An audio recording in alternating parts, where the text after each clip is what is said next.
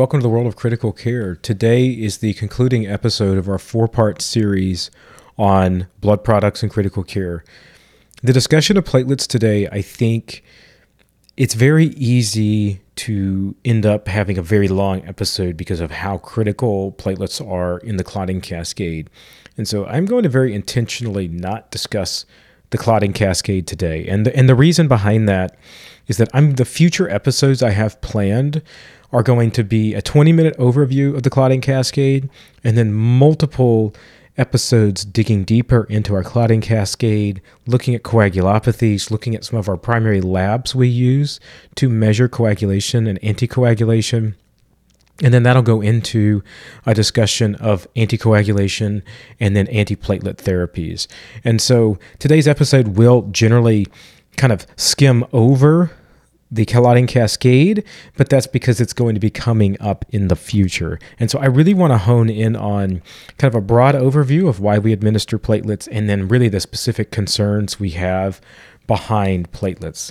So platelets are known as thrombocytes, and with platelets, they're pretty interesting. So platelets, again, are derived from our bone marrow, and they're specifically, the growth is stimulated by thrombopoietin, which is produced in the liver. Those platelets come from megakaryocytes. And it's interesting because the megakaryocytes, that basically the platelets kind of like fragment off from them.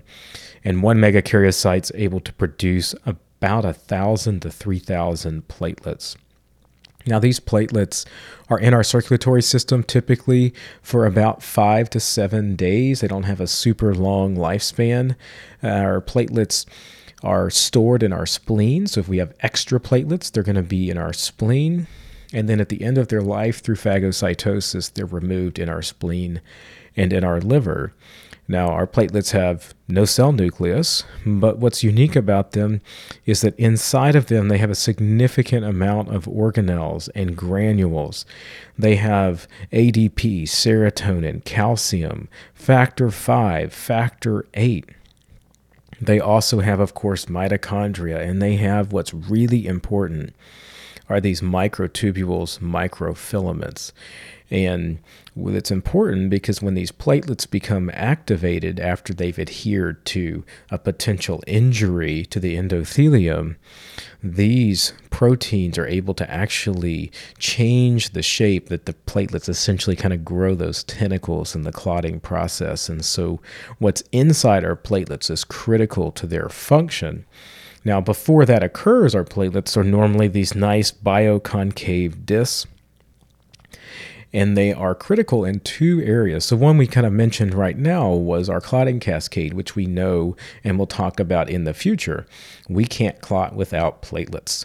But they're also very important in our immune process. So they're highly involved in innate immunity. They actually are able to bind to pathogens.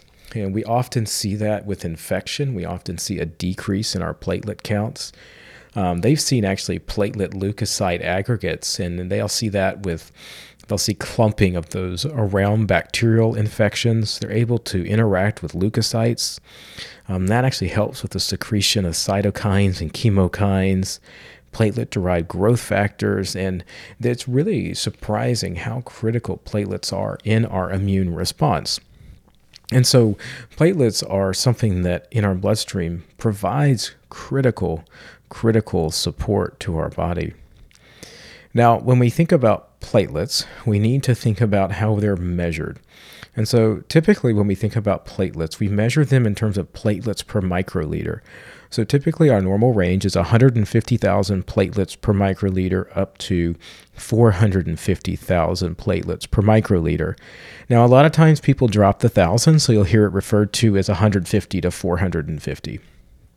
Anything above this level is called thrombocytosis, and then anything below this is called thrombocytopenia. And there's, of course, different levels of thrombocytopenia. We can have mild, moderate, or severe. So mild's typically 100 to 150, 50,000 up to 100,000, where we're moving into the more moderate. It's more severe when we're under 50,000, and under 10,000, we are really. Now, when we look at a situation such as thrombocytosis, we're probably not really considering platelet transfusion. We've got an elevated level. And let's move now into thrombocytopenia. Now, thrombocytopenia, what we want to think about is why are our platelets low? And so one, we want to think about that absolute number, but we also want to think about the trend. The trends are really important. That's why when I look at labs, I like to look at multiple days worth of labs. I think it's valuable too, because when we're looking at our labs, we could have a patient that was 410,000, but then the next day they're 230,000. That's a pretty significant delta. Whereas we have a patient that's sitting in the ICU at 75,000 for the last week and a half, it's a little low, but that's not as concerning per se. And that really guides your investigation. It's especially true when you start thinking about what could be leading to the decrease in platelets. Do we have signs for active infection? As we mentioned before, like a significant bacterial or viral infection, a septic response can decrease our platelets. Do we have signs of that? Did we just start heparin? Did we see a greater than 50% drop in our platelets after initiation of heparin? Okay, we could have heparin-induced thrombocytopenia. Do we have a situation where we know that we've possibly introduced a medication that could also decrease our platelets? And this gets into sort of the bifurcated way we look at the thrombocytopenia. So a lot of times we can think of it in terms of a production issue versus a consumption issue. So a production issue is, do we have something decreasing the production of our platelets? Do we have a bone marrow disorder of some sort? Are we taking in a specific substance or nutritional deficiency that's leading to a decrease in platelets? Conversely, do we have a consumption? And like I said, is that active infection, are we having it from a medication that's causing that decrease in platelets? Did we have a situation where we had a hemorrhage? Is there some sort of hemorrhage we're not seeing? Are we having a patient who's been on ECMO for 2 to 3 weeks? Well, that can lead to a decrease in platelets over time. Do we have a patient who's on significant mechanical support? So you might have dual devices in a patient, or you're on continuous dialysis and your filter clotted and you lost 300 mils of blood. And then, there's a lot of different things that can all tie into the whole picture. So I think it's really important that as we consider, do we transfuse or not, we need to understand, too, what is that entire clinical picture in addition to the stability of our patient. There's a really good podcast I've listened to that really jumps into, in about 15 minutes, how you clinically assess a patient from a provider standpoint on thrombocytopenia. So I'm going to provide a link to that because I thought it was a really good episode. And then EMCrit has a great article that really delineates in a fairly long way the way in which we can think about the thrombocytopenia and all the possible causes. So that's a highly recommended article if you really want to dig into that topic at a greater level. So I think it's important, though, is especially if you're a bedside nurse or advanced practice provider, to really try to gather all that information we're seeing in that clinical picture. But it's also, I think, important to understand, what are we doing in terms of, do we have procedures coming up? Do we have a surgery coming up? Are we doing a situation or some sort of procedure that we really would like the platelets higher? Are we doing a situation where, like, you're doing a spinal block? Typically they're going to want the platelets, I've read studies up over 80,000. Okay, that's important, whereas if we have platelets sitting around 50,000, there's still situations where you could probably place central lines, et cetera, and it's going to be fine. But these are all the things you're thinking about in terms of if we should or should not give platelets. So we finally got to the point where we said, hey, yes, we're going to give platelets. So what on earth goes into giving platelets?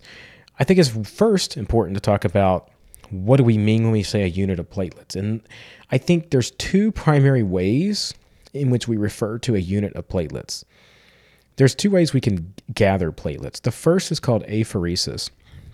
So apheresis-derived platelets come from a single donor. So a donor has blood removed from them, the platelets are removed, and everything else is returned to the patient. These typically, one apheresis-derived unit will be able to increase a patient's platelet levels by about 25,000 to 35,000. The other option are called pooled platelets. So 1 unit of pooled platelets, which this means the platelets come from multiple donors, typically 1 pooled unit will increase a patient's platelet count by about 5,000 to 6,000 platelets.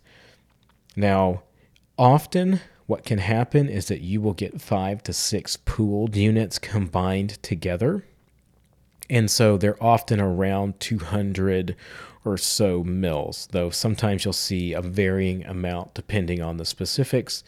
And of course, remember with our platelets that sometimes they can have a little bit of red blood cell staining in them still, so sometimes they're a little bit discolored. You can also see with platelets that there will be sometimes some plasma still in there, or maybe a few white blood cells. And so that can adjust the volume on our platelets. Now, when our platelets are gathered from our donors, they're stored at room temperature. And because of this, their shelf life is pretty short. Our platelets typically are going to last about 5 to 7 days or so. And so because of that, platelets often are a little bit more in shorter supply. And in addition to being shorter supply, we're also looking at a very significant concern with our platelets, which is bacterial contamination. Why? Because they're stored at room temp, and that's an optimal temperature for bacteria to grow. And so that's something that we're always thinking about when we transfuse platelets, is the concern for infection. Platelets typically do not undergo ABO matching, which is important to understand. Now, we could still have some white blood cells in our platelets. We could still have some RBCs in there. We could have some plasma in there. So there's still a potential for that immune response to occur when we transfuse platelets. And in fact, it looks like the incidence levels of the more mild reaction to platelets is a bit higher than the other blood products. So it's something to keep an eye out when we're giving our platelets. Now, with platelets, typically, because they're stored at room temperature, we want to keep them at room temperature. So if you receive them from blood bank, they normally feel like they're at room temp, which of course, if you get a room temp, packed red blood cells, you're a little worried, like what's going on. But remember with platelets, that's normal. We're also going to think about platelets if we receive them up in like a mass transfusion box. Remember with that, they're typically on the outside of the box. So the box is a cooler. We typically have in that our other blood products, but on the outside of it is typically our platelets. And so with our platelets, again, we want to make sure that we keep them at that room temperature. They're very sensitive to temperature swings because that can inactivate our platelets. That's why with platelets, we don't do certain things with them. So we don't want to expose them to a blood warmer or a mass transfuser, especially because they often are warming the blood products. Now, temperature is really important when we're giving blood products. Hypothermia can exacerbate coagulopathy. And so, of course, if you have a hemorrhaging patient, we want to get the blood products in to stop the hemorrhaging. But if we're dumping cold blood products into a patient, well, that makes the situation worse.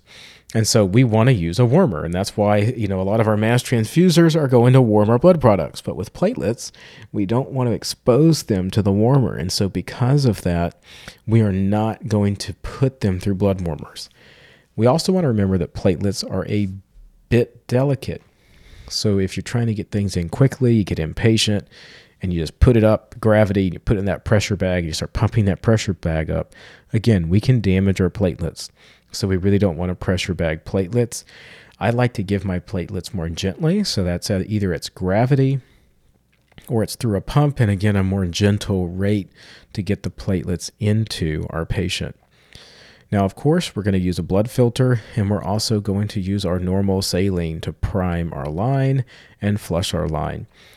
With platelets, like we had mentioned, we're a little more concerned with the little bit higher incidence level of having some of those more mild allergic reactions and the concern for bacterial infection. So what we want to do is really watch for signs of infection and signs of reaction. So for me, with all blood products, but I think this is a good time to highlight the way we establish our baseline. The baseline is important. For me, that's continuous temp monitoring. I think that's just a standard I like to do now. Even if you have an awake patient, I often will just take one of the esophageal, rectal, the long temp probes, place it axillary, tape it to the patient, and just leave it there for a few hours. I just tell them, hey, sometimes with platelets, we might have a little bit higher chance of having a mild reaction, and the temperature gives it away. Do you mind if I just place the temp probe? And I can promise you, 99 out of 100 people are like, sure, that sounds good. So that's something I really like to do.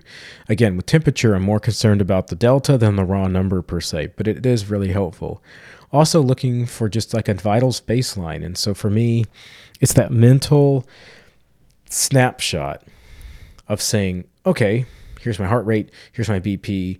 If I have more invasive hemodynamic monitoring, like what's my CVP, what are my PA pressures, establish the baseline, establish my heart rate baseline. I think it's really helpful. The other one too is I've had a couple of patients with reactions before, and you'll see it on their chest. You see kind of that red rash itching develop on their chest. And so for me, I like to look at the patient's chest. Some patients are already, their chest is just red, or they already had a little bit of a rash. And so I just like to just make sure that wasn't there before. It's really helpful. And then if my patient's awake, I love to tell them, hey, here's some of the things we're looking for if we do have a reaction to the blood product. And we can talk about the itching. We can talk about a rash, and they can then let me know. I let them know, hey, do you have any kind of increased difficulty breathing? If you have any kind of wheezing, like let me know about those sorts of things. And that's really helpful because I think a lot of patients, the more you tell them, the more they feel included in the entire process. And I think it just makes the day go a lot better.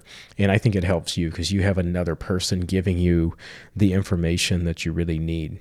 After we finished our platelet transfusion, we would then hopefully reassess our platelet levels, and ideally we will see an increase in by about 25,000 to 35,000 platelets per microliter.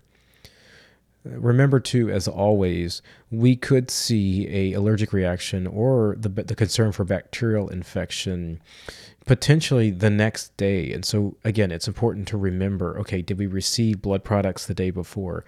I think that's helpful too. If you're coming on into the shift, but this was done 2 shifts ago, it's something to keep in the back of your mind and not forget that just because it was given 24, 36 hours ago, especially with platelets, if we have an increase in temperature over this time, or we see other signs for that infection, we want to keep that in mind.